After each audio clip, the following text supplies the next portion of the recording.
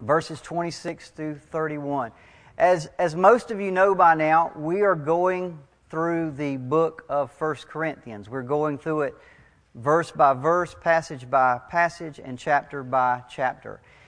One of the dangers of doing that is, as a teacher, you cannot skip anything. How would it look if I walked in here one Sunday and said, guys, we just got to skip these verses because I ain't got a clue what these things mean? That wouldn't look very good, would it? And how many of you know that there are some things in the Bible that are hard to understand? In fact, how many of you would be surprised to know that the Bible itself says that there are things in it that are hard to understand? In 2 Peter, Peter's writing a letter, and he says this. He's talking about Paul's letters, by the way, which Corinthians is one of those letters. And he said this. He says, Paul's letters contain some things that are hard to understand, which ignorant and unstable people distort as they do the other scriptures to their own destruction. Therefore, dear friends, since you have been forewarned, be on your guard so that you do not be carried away by the error of the lawless and fall from your secure position, but grow in the grace and knowledge of our Lord and Savior, Jesus Christ. Peter says there are things in the Bible that are hard to understand. And ignorant people that don't understand them, take them and twist them to their own destruction. But he says, I've warned you. In other words, that's no excuse. Just because there are things in the Bible that are hard to understand, that's no excuse. You need to guard yourself. You need to guard your heart, guard your mind, so that you're not led astray. And by the way, watch how do you guard your heart and guard your mind? He says, grow in the grace and the knowledge of our Lord Jesus Christ. In other words, by the way, it's hard to understand. It's not impossible to understand. Everybody see that? See, that's not an excuse for us to say, well, that's just too hard. I can't figure that out. No, he says you are to grow in the grace and knowledge of our Lord and Savior Jesus Christ. Now, the question is, how are we to grow in knowledge? How are we to understand some of these things that are hard to understand? Well, if I ask most of you that question, many people would say, well, we're supposed to go home and study our Bible, which is true. We are to let the Holy Spirit teach us, which is true. But did you know that one of the ways that we are to do that we're to grow and become mature and all that, is to do exactly what we're doing here this morning? Paul says in Ephesians 4:11, Christ Himself gave the apostles, the prophets, the evangelists, the pastors, and the teachers to equip His people for works of service, so that the body of Christ may be built up until we all reach unity in the faith and unity in the knowledge of the Son of God and become mature. I've heard people say over the years from time to time, I don't let any man teach me. I just let the Holy Spirit teach me. And I always want to say, so you know better than Jesus then. Because Jesus Christ Himself ordained that we do exactly what we're doing here today. And you may say, yeah, but men are fallible. I agree. Prophets are fallible. Teachers are fallible. Pastors are fallible. But for some reason, Jesus said, that's the way you're going to do it. I'm going to give you fallible teachers. I'm going to give you fallible prophets. I'm going to give you fallible pastors. And those men and women are going to teach you and build you up so that you grow in the knowledge of me. You become more mature. Everybody with me? So, is it the best plan in the world? According to Him, it was. So what we're doing this morning as we sit here under a teacher and we study hard things of Scripture, we are walking in the will of God. This is exactly how Jesus designed it to work. Now, my job as a teacher, when I come to something hard, is I am responsible to rightly divide the word of truth. I've said this many times over the years. I believe with all my heart that one day I will stand before God and I'll give an account of every lesson I've ever taught, every message I've ever preached. I'll answer for this lesson today. It's my job to take that word and to explain it to you with the best of my ability with the help of the Holy Spirit. And I'll answer for that one day. Did I twist it and to lead you astray because I thought it meant something, or did I rightly handle the word of truth? That's my job. Your job is to do like the Bereans. Your job is to leave here, go back, get in your Bible, and make sure what I'm telling you is correct. Everybody with me? I've got to answer for what I'm going to teach in every lesson. Your job is to leave here and examine the Scriptures to make sure that the things I'm teaching you are correct. Because, by the way, men are fallible. Men make mistakes. So you are responsible. Please do not leave here, and Pastor Henry will say the same thing. Do not leave here and just accept what I say. Study it for yourself. Examine it for yourself. Pray about it for yourself. Ask the Holy Spirit to show things to you for yourself. That's your job. Okay? All right, now, today's lesson. Consider your calling. By the way, the reason I bring all that up is because today's lesson is hard to understand. And the odd thing is, it's not hard to understand because Paul uses big words or some kind of Greek phraseology that's weird. In fact, what Paul is going to say is as clear as a bell. In fact, he's going to say it twice. He's going to change his terminology. He's going to say the same thing twice so that he wants to make sure you understand what he's saying. It's not what he's going to say is clear. What's hard is our brains have trouble wrapping themselves around what he's going to say. Okay?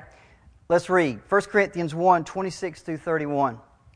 Paul says, "For consider your calling, brothers and sisters. Not many of you were wise according to worldly standards.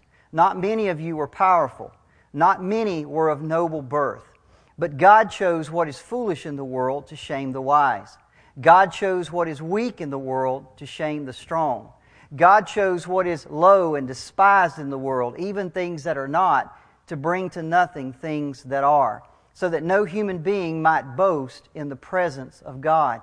And because of Him you are in Christ Jesus, who became to us wisdom from God, righteousness and sanctification and redemption, so that, as it is written, let the one who boasts, boast in the Lord." Now let's take a really quick review from last week so that we know where we are in context with what Paul is saying. Now last week, if you were here, we saw that the message of the cross, this message that God sent His Son to die on a cross to pay for your sin and mine, Paul said this message is foolishness to the world. And remember, the word that Greek used was Greek word that Paul used was moria or moros. It's where we get the English word moron.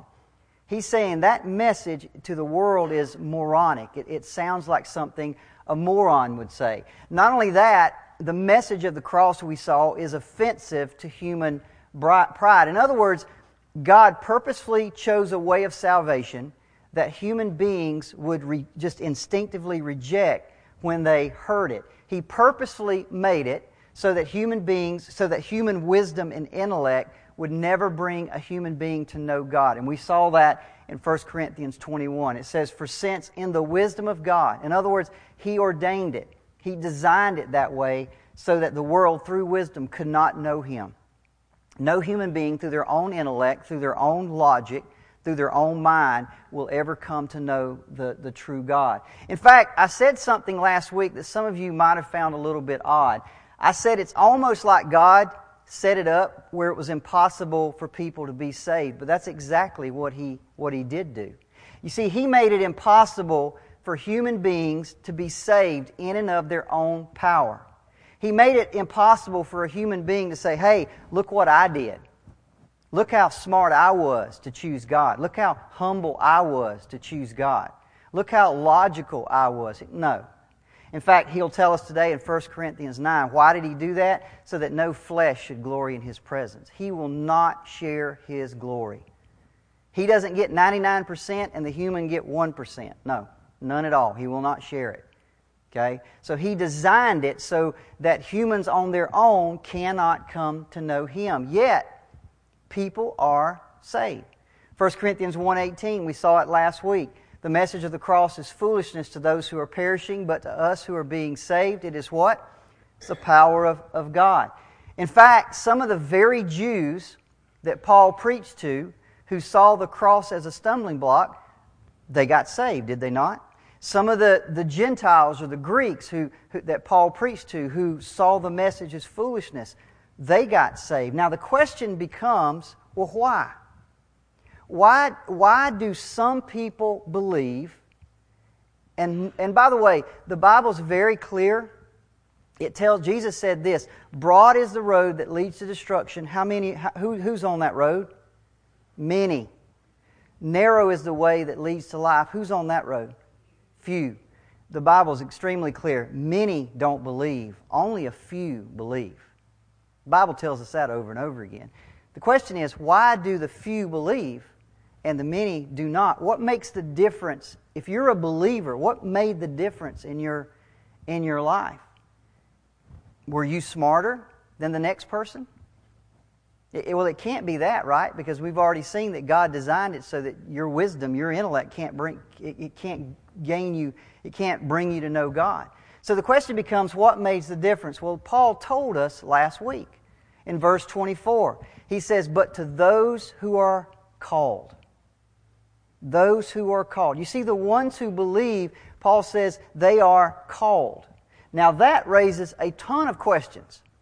What does it mean to be called by God? Okay, and those are the questions. And by the way, that's exactly what Paul's going to explain today. He says, those who are called, and then he says, consider your calling. Let me explain this to you, in other words, Paul says. Now, before I get into this, I want to say something. What we're going to talk about here today is a very big deal. This isn't just some theological exercise that we go to say, hey, we covered that. This is a very big deal. In Ephesians 1, Paul prays a prayer. He's actually, as he's writing, he's praying a prayer. And he says this, I pray, now listen to what he says, I pray that the God of our Lord Jesus Christ, the Father of glory, may give to you the spirit of wisdom and revelation in the knowledge of Him, the eyes of your understanding being enlightened. In other words, he's saying, I pray that God gives you revelation knowledge. I pray that God gives you a spirit of wisdom. I pray that God opens your eyes. Why, Paul? What is it you want us to see? That you may know what is the hope of His calling. Everybody see that? He says this is a big deal. And by the way, for you to really understand this, God has to open your eyes. God has to give you revelation. But there's something about this calling that if you understand it, it'll give you hope. It'll change your life. It'll change your outlook. It'll change your viewpoint if you understand what is the hope of His calling. So what we're doing here today is a very big deal according to Paul. So there are three things that we're going to cover this morning to learn what does Paul mean about this calling. And so that's the first thing we're going to find out here is what does Paul mean by those who are called? What does it mean to be called by God? Now, by the way, what we're going to talk about here this morning, as I mentioned, is hard to understand. Again, it's not hard to understand because Paul is unclear. Paul is extremely clear.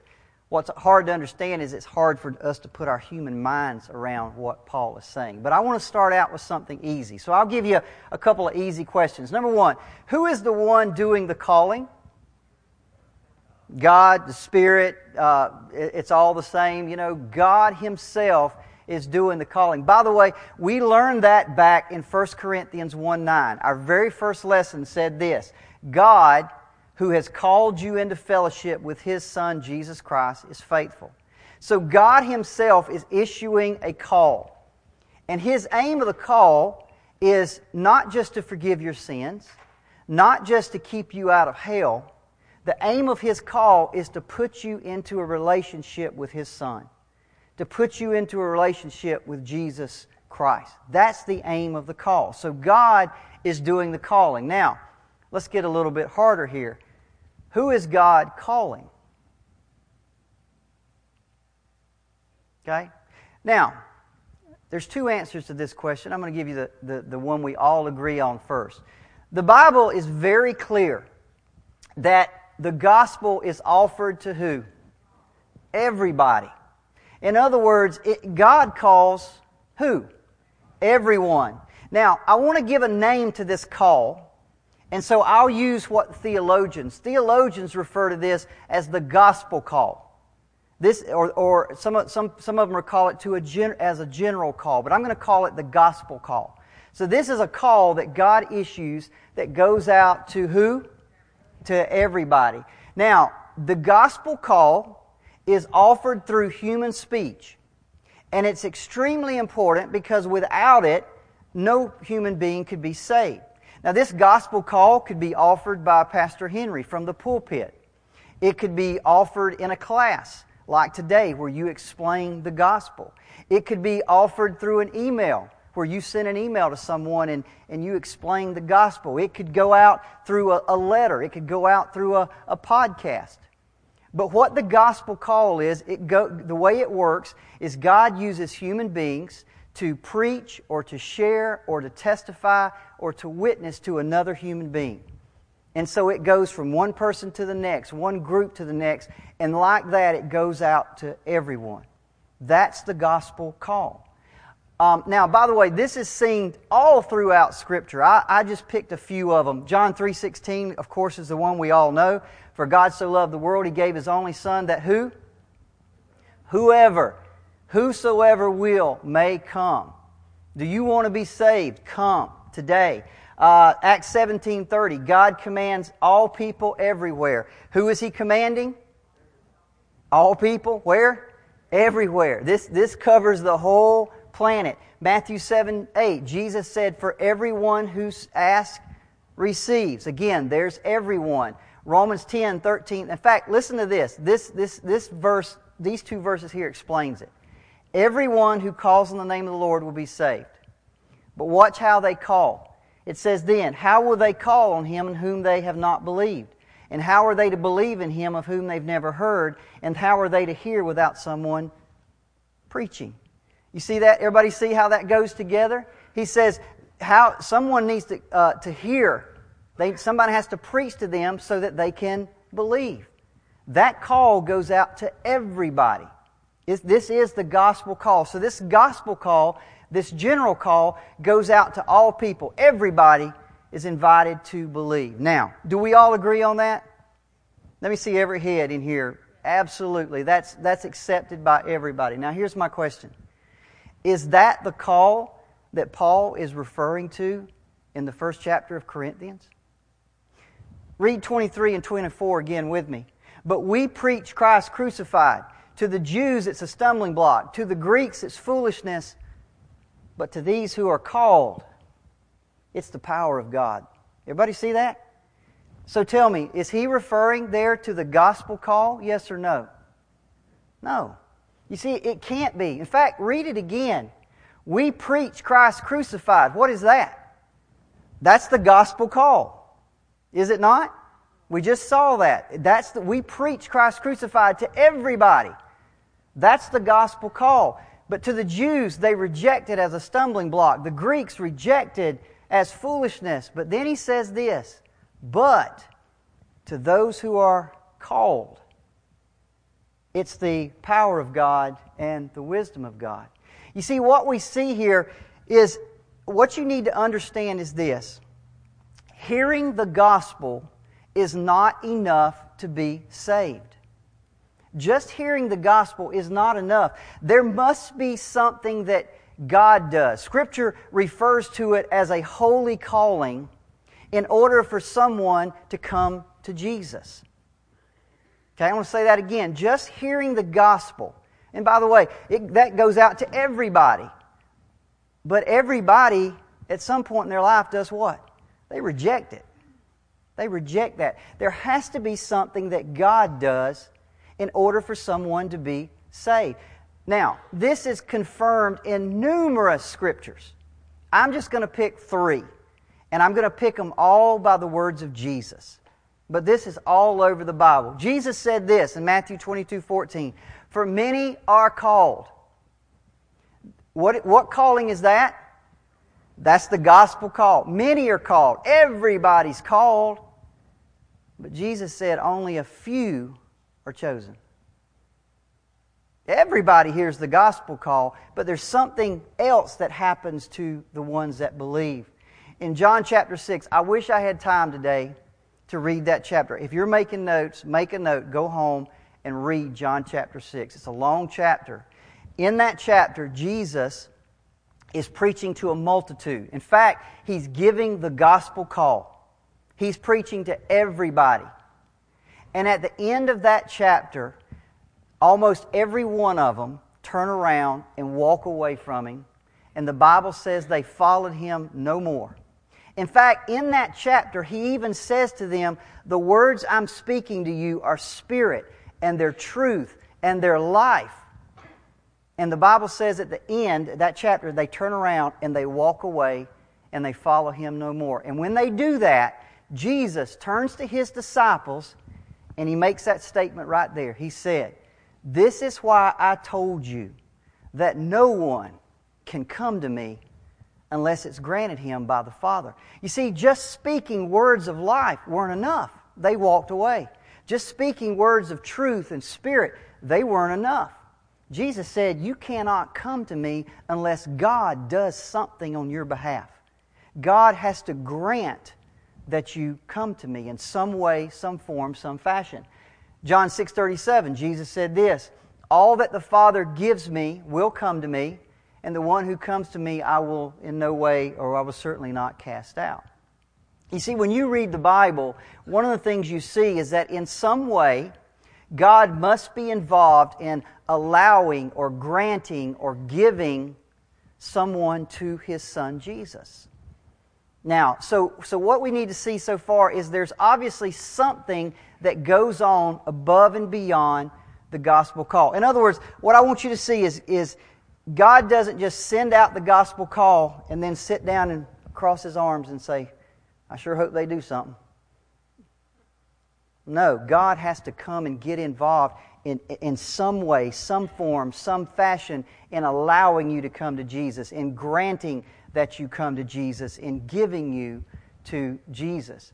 Now, Paul is very clear about this in today's passage. Look at verse 26. The New King James puts it this way, "For you see your calling, brothers, that not many wise according to the flesh, not many mighty, not many noble are called." I'm going to ask you again, is he talking about the general gospel call? Somebody, is that the general call? It can't be. Watch what he says. Not many noble are called. Not many mighty are called. Not many wise are called. In fact, what he's saying is only a few nobles are called. Only a few wise are called. Only a few mighty are called. See, this second call that Paul's referring to here, it doesn't go out to everybody. It only goes out to a few that believe. Okay, it's extremely clear what he's saying. So when you study the Bible, and again, I literally could talk about this for days, but I've only got 45 minutes, so I gotta hurry. When you study the Bible, it's extremely clear that there are two types of calls that Paul talks about. One is a general or gospel call that goes out to everybody, but the other, it's a second call where God gets involved in a person's life in order to bring them to Jesus. Theologians refer to this as the effectual call. That's what they named it, the effectual call, because it always brings about its desired effect, and it only goes out to those that believe. Now, most people at this point, you ask the question, well, who gets this second call? Well, that's a question a human being cannot answer. We have no idea who gets this second call. In fact, what we see is it's done according to the purposes of God. Look at Romans 8:28.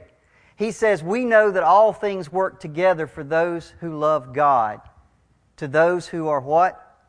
"The called," don't miss the last, "according to His purpose." In other words, one thing I can tell you about this second call, it doesn't go out to you because you're white. It doesn't go out to you because you're black. It doesn't go out to you because you're an American. It doesn't go out to you because you're born in a good Southern Baptist family. It doesn't go out to you because you're a good person.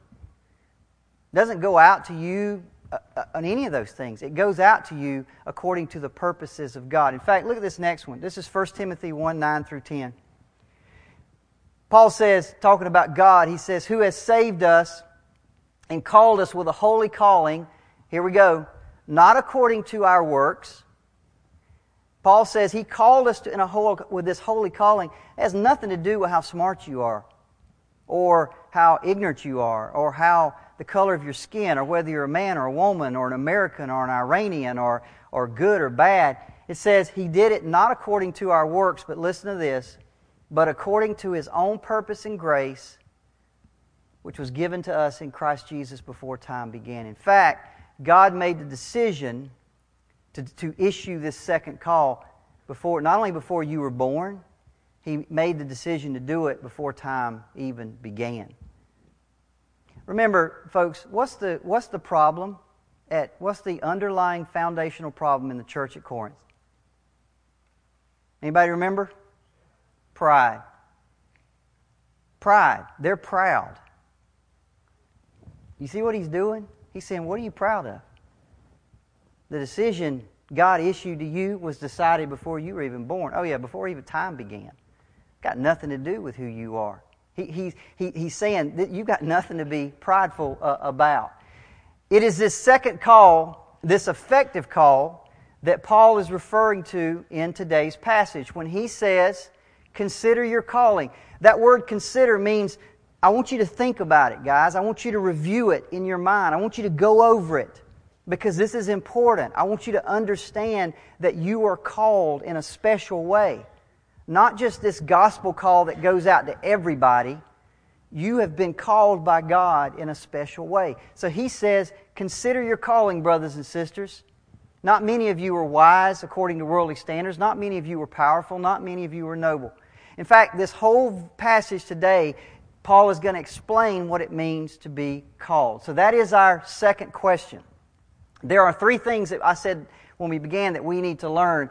The second one was, okay, there's this second call of God that goes out to people that believe. How does that call work?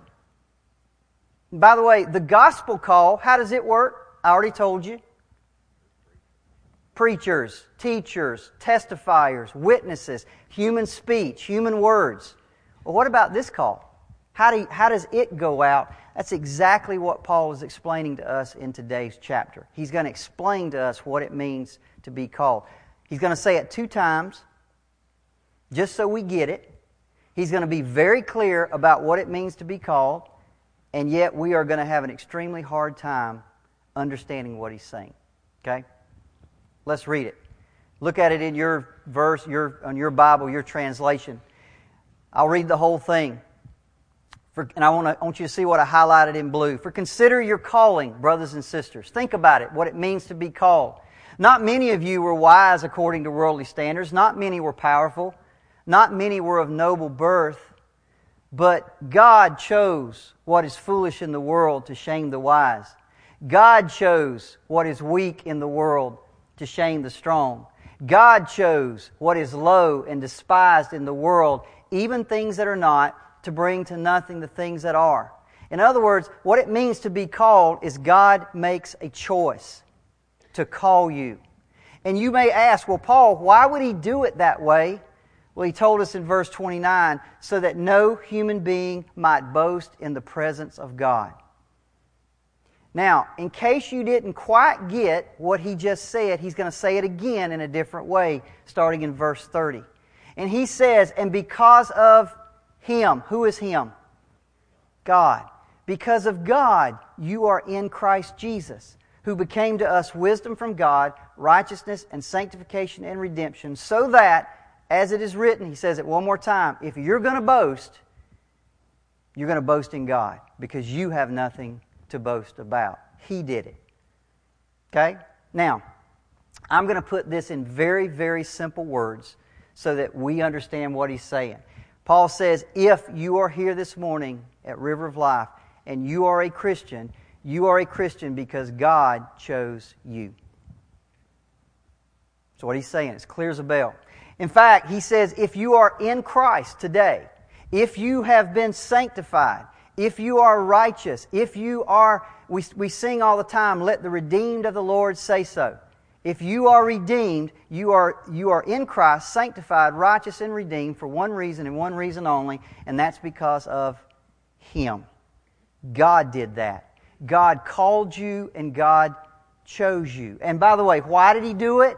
So He gets all the glory. Paul said it 2 times. He's going to get all the glory. That no man and no woman will ever be able to stand in His presence and say, look what I did. He took that completely out of the equation. He says, no, look what I did.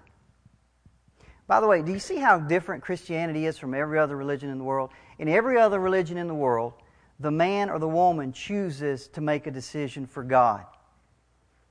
In Christianity, Paul says, God chose to make a decision for you. He reverses it. Everybody see that? Completely around. He said, no, you didn't choose me. I chose you. No other religion says that except for Christianity. It's an amazing thing. I said there are 3 things we need to learn. Number 1, what does it mean to be called? Number 2, what was number 2? Oh, how does that call work? Here's number 3. Remember at the very beginning, Paul prayed a prayer. I pray, he said, that God will give you revelation. I pray that God will open your eyes so that you'll know what is the hope of His calling.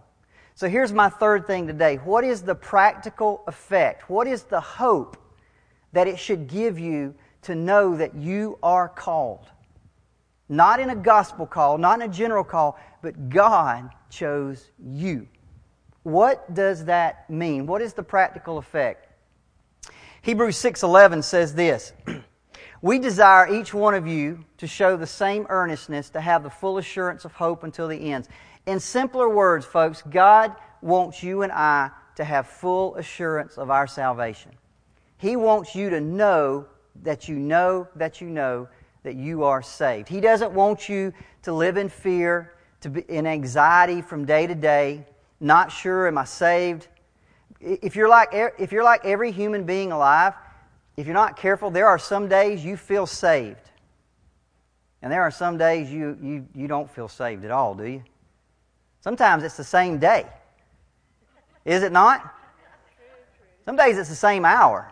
1 hour I'm like, whoo, I'm doing good. The next hour is, what is wrong with me? By the way, that's go read Romans 7. Paul says, wretched man that I am, what's wrong with me?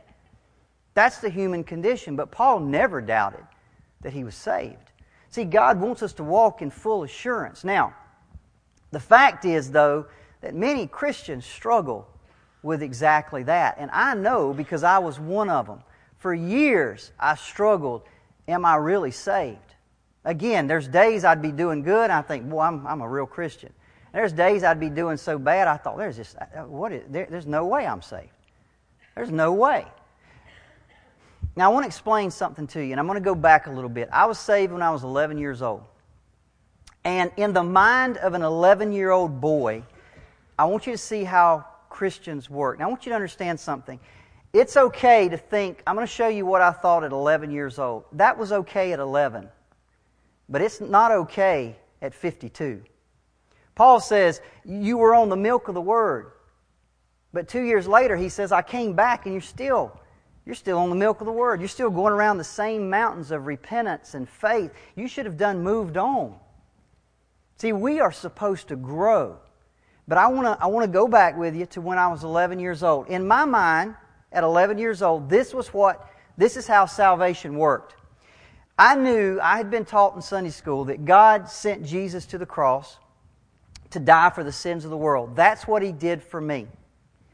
And I knew that the good news, I had been taught this over and over, was that if I would just put my faith in Jesus Christ, I would be saved. In other words, that's what I needed to do. Everybody with me? Nothing wrong with that whatsoever. In fact, you learned this from John 3:16, which every kid seems to know that verse. After Jesus wept, right, they know that verse.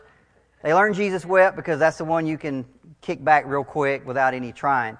John 3:16 is the next one. But look at John 3:16. For God so loved the world that He gave His only Son. That's what He did. That whosoever believes in Him should not perish but have eternal life. Derricke, that's what you need to do. Every person is told from a pulpit, you need to make a decision. You need to choose. You need to make a decision. Are we not? Absolutely we are. In other words, everybody has to make a decision. So I chose to believe. I chose to be saved. And by the way, this is all over the Bible, right? We're told to repent. We're told to believe. Now, over the years, I struggled with assurance of my salvation. Now, I don't know how well you can see that. That is a picture of my Bible. This is a Bible that it's all old now. It was given, the pages at the very beginning are ripped out, but I think it was given to me, do you have any idea? Maybe when I was in my, best I can tell, it's my early 20s, and I'm 52. So I've had this Bible about 30 years. I took my iPhone and I took a picture. That is 1 Corinthians, and in fact, that is verse 118. And I made a note in my Bible. Now what I want y'all to see is I came back years later and I crossed it out. Does everybody see the X's? And I wrote wrong. Okay? Wrong. Now, by the way, guys, do you understand that's okay? There shouldn't be a person in here, if you still believe the same way you did 30 years ago, you're not growing at all. You should be constantly growing and maturing and learning new things about God and who He is and how He's like. So that's okay. Now, I know it probably doesn't make you feel very good right now that a teacher's standing up in front of you that's got things X'd out of his Bible. That's probably not making you feel very good, but let me tell you, that's actually okay. Now, what I want you to see is that note that I wrote. When I was in my 20s, I'm a guess, this was probably my 20s when I wrote this note. 1 Corinthians 1:18, you've got it there in your Bible in front of you, says this. It says, to us who are being saved. So what happened was, I'm reading that one day and I saw that phrase, being saved, and I thought, well, that's odd. I've always been told that I am saved. What does it mean that we're being saved? We're in the process of it, and I began to meditate on that, and this is what I came up with. This is the note that I wrote in my Bible. I said, I'm thinking here of a drowning man who's been thrown a rope. He is effectively saved as long as he holds on, but he's not really saved until he reaches dry land. Now I want you to read, see, that was my view in my 20s of salvation, that God, by dying on the cross, had thrown me a rope. My job was to grab that rope and hold on for dear life. Everybody with me? And you see, He's pulling me to heaven. He's pulling me across the finish line, but I have to hold on. That's my job. He had done all He could do. He had thrown me the rope. The rest of it was up to me. Hold on, Derricke. In fact, in my mind, I had chosen God. In my mind, I was working out my own salvation. I was trying to endure to the end. I was trying to faint not. The Bible says faint not. I was trying to faint not. Every day, hold on, Derricke. Do the best you can. Right? And there would be some days I wasn't doing good. And I thought, man, I've let go of the rope. Where's that rope? I got to grab it again. I mean, what a way to live. God doesn't want that for us. He doesn't want you to live like that. He wants you to live with but see, in my mind of an 11-year-old and a 20-year-old, that was just the way it worked. I didn't know. Now, see, the problem was, by the way, everything I said as far as I chose God, I did. I chose to be saved. But the problem is that was only half the truth. That was only one side of the coin. You see, what I didn't realize, I saw these other scriptures in the Bible, but I didn't understand them, so I'd skip them. I read a scripture that said, you didn't choose me, I chose you. I thought, whoa, that's over my head. That's too much for me. So I just pushed it aside. So I lived on half the Bible.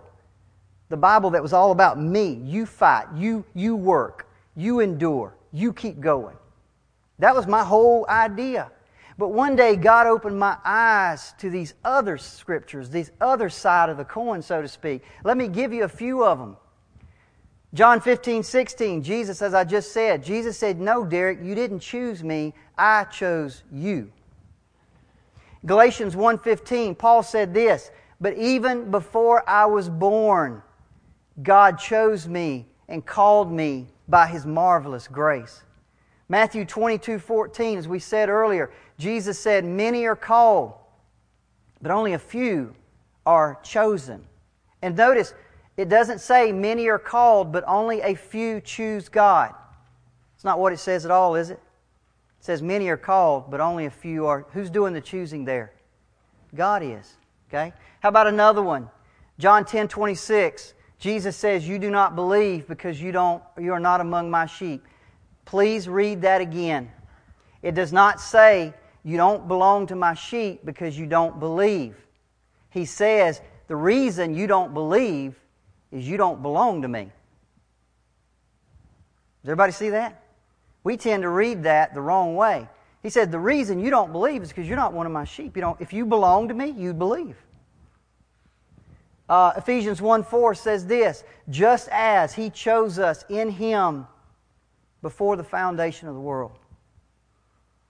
I'll never forget when I saw that and God opened my eyes to that and I realized for the first time, Derricke, you were chosen. Before the world even began, I already chose you. I already picked you. Do you understand? This 11-year-old boy became a man.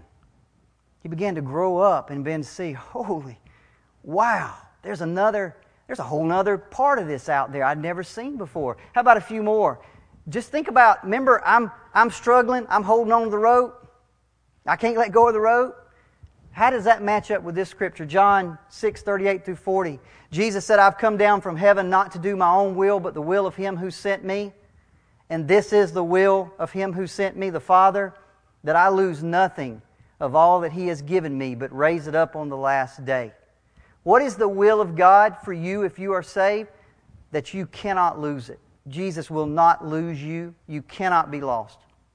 That's the will of God. It says it right here. In fact, if you didn't get it the first time, He says it again. For this is the will of my Father, that everyone who looks on the Son and believes in Him should have eternal life, and I will raise him up on the last day. John 10:27-28. My sheep hear my voice, and I know them, and they follow me, and I give eternal life to them, and they'll never perish, and no one shall ever snatch them out of my hand. Romans 4:16. That's why it depends on faith, in order that the promise may rest on grace and be guaranteed. See, God says the reason it's grace, the reason I chose you, the reason that I do all these things is so it's guaranteed. Because if it depends on you, Derricke, there ain't no guarantee. If it depends on you holding on the rope, that means nothing. Okay, how about a couple more? 2 Corinthians 1:22, who also has put His seal on us and given us His spirits in our heart as a guarantee. Romans 11:29, for the gifts and calling of God are irrevocable. That means they cannot be taken back. Philippians 1:6, Paul says, I'm sure of this, that He who began a good work in you will bring it to completion. You see, God wants us to have full assurance in our salvation. He wants us to know that we are saved and that we cannot lose that salvation. But what does that assurance have to be based on? You see, for most Christians, that assurance is based on their own feelings. How am I doing today? I'm good. How am I doing tomorrow? Oh, I'm not bad. So your assurance goes up and down, just like this, depending on how you're feeling. You'll never have assurance if you're basing it on your works. But can I tell you, if you'll base it on God, it's a guarantee. You can only have assurance when you know it's God. You see that we have to understand that salvation is a work of God and depends first and foremost upon Him and His calling. That's why Paul says, I pray that God will open your eyes, give you revelation so that you'll understand what it means to be called. Because if you do, the hope that'll swell up in your heart will absolutely change your life and change your outlook. You see, the long-term effect of understanding the calling of God is not some wishy-washy Christian who moves in and out of the faith based on their feelings. This is God's call, and whom He calls, He keeps. I love Jude 1:1. Jude 1:1 says this, Jude, a servant of Jesus Christ and brother of James, to those who are called, loved, and kept. God called you, God loves you, and God keeps you. In His power, by His choice, not yours. Now, as we come to the end today, I said today that today's would be hard to understand. Not, by the way, because, was it pretty clear what he said? Clear as a bell. The hard part is this. Which is it? Do I choose God, or does God choose me? Are we wrong to stand in a pulpit and call on people to make decisions for Christ when God is the one doing the choosing? How can it be both? See, that's very hard for us to it's for us and our human logic It has to be one or the other. It cannot be both. But you see, when you study the Bible is extremely clear that it is both. In fact, look at 1 Corinthians, look in your Bible, 1 Corinthians 1, 21 to 24. If I ask Paul this question, Paul, who are saved? Or how do you get saved? And he might answer like this. He might say, in the wisdom of God, the world through wisdom did not know God. It pleased God through the foolishness of the message preached to save those who what? Believe. You see, that's the responsibility of the person. He's going to save those who believe. You are called to have faith. You are called to repent. You are called to believe. But then he goes on. For Jews request a sign, and Greeks seek after wisdom, but we preach Christ crucified. To the Jews a stumbling block, to the Greeks foolishness, but to what? Those who are called. You see, what you see right there is both. You see the responsibility of man to believe, and you see the sovereignty of God to call. It's always both. Listen, open your Bible and begin to read it. You'll see this over and over and over and over again. Philippians 2, 12 through 13 says this, Therefore, my beloved, as you have always obeyed, so now, not only as in my presence, but much more in my absence, work out your own salvation with fear and trembling. That is what you are to do. That is your doing. But now look at the rest of the verse. Don't stop there. For it is God who works in you, both to will and to work for His good pleasure. That's God's doing. You see, what I've realized through time is everything I do, everything, the faith that's in me, the belief that's in me, the work that I do, the revelation that I have, it's all a work of God allowing me to do those things. He's empowering me. Paul said one time, he said, I worked harder than all of them, but it was God's grace that empowered me to do any of that. And that's exactly what He's doing to us. A couple more. Acts 17:30. The times of ignorance God overlooked, but now He commands all people everywhere to what? We stand in a pulpit and we tell people, repent and believe. But then look at Acts 11:18. When they heard these things, they fell silent and they glorified God, saying, Then to the Gentiles also God has granted repentance. Everybody see that? One is saying, you need to repent. The other one said, God grants repentance. This is all over the Bible. It's both. It's absolutely both. And we need to understand that because, by the way, if you go too far to one side or the other, you'll mess things up bad. I'm not. You see how these facts work together for a human mind is hard. But shouldn't we kind of expect that when the Bible says His ways are not our ways? In fact, His ways are higher than the heavens above the earth. He can do things that we cannot comprehend. To us, we say, well, it can't be both. God says, well, of course it can. In fact, I always fall back to this. That's why Paul says we walk by faith, not by what we can see and understand.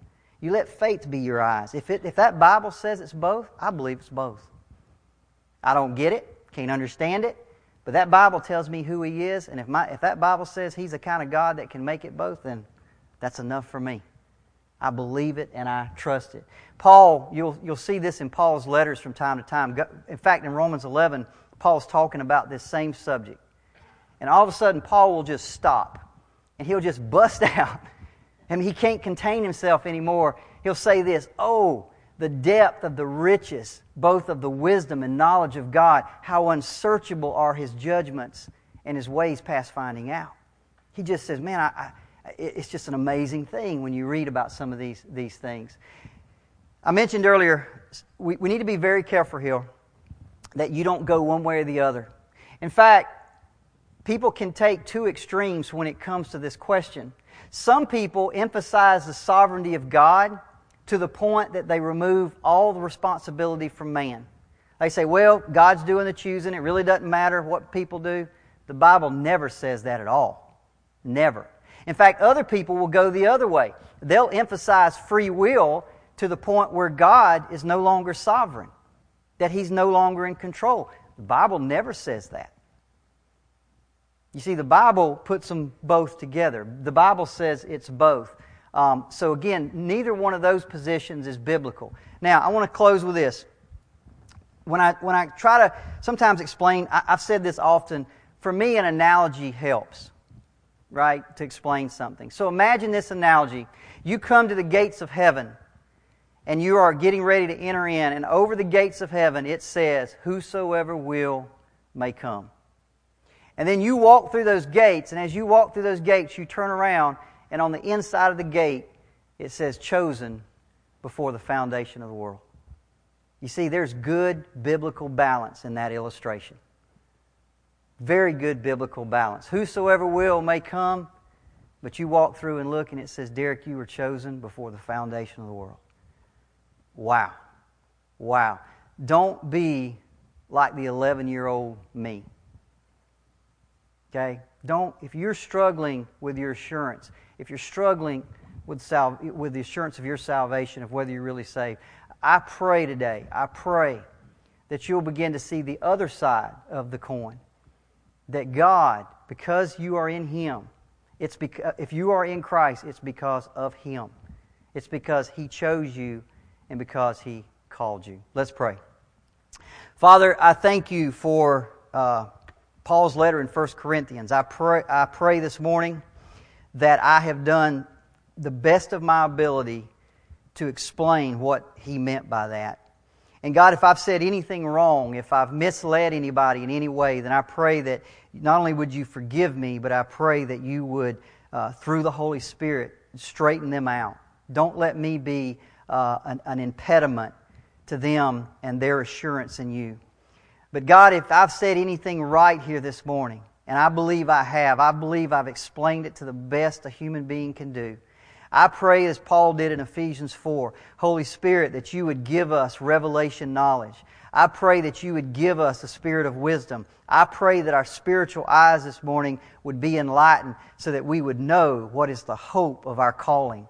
And that as we walk out of here today, for those that struggle with the assurance of salvation, for the first time they'll understand that it wasn't just them, but God Himself was involved in bringing them. And when God calls, God loves and God keeps. It's a guarantee. No man can snatch us out of His hand. That inheritance is set aside and it's kept by the power of God. We will get it one day. Father, help us understand that better today than we ever have. Help us to walk in assurance. We love you and we thank you. And God, I give you the glory. I boast in you. It's you. No one else. It's nothing I am, nothing I'll ever be, or any of us, that no flesh will ever glory in your presence, but you will receive all the praise. In Jesus' name, amen.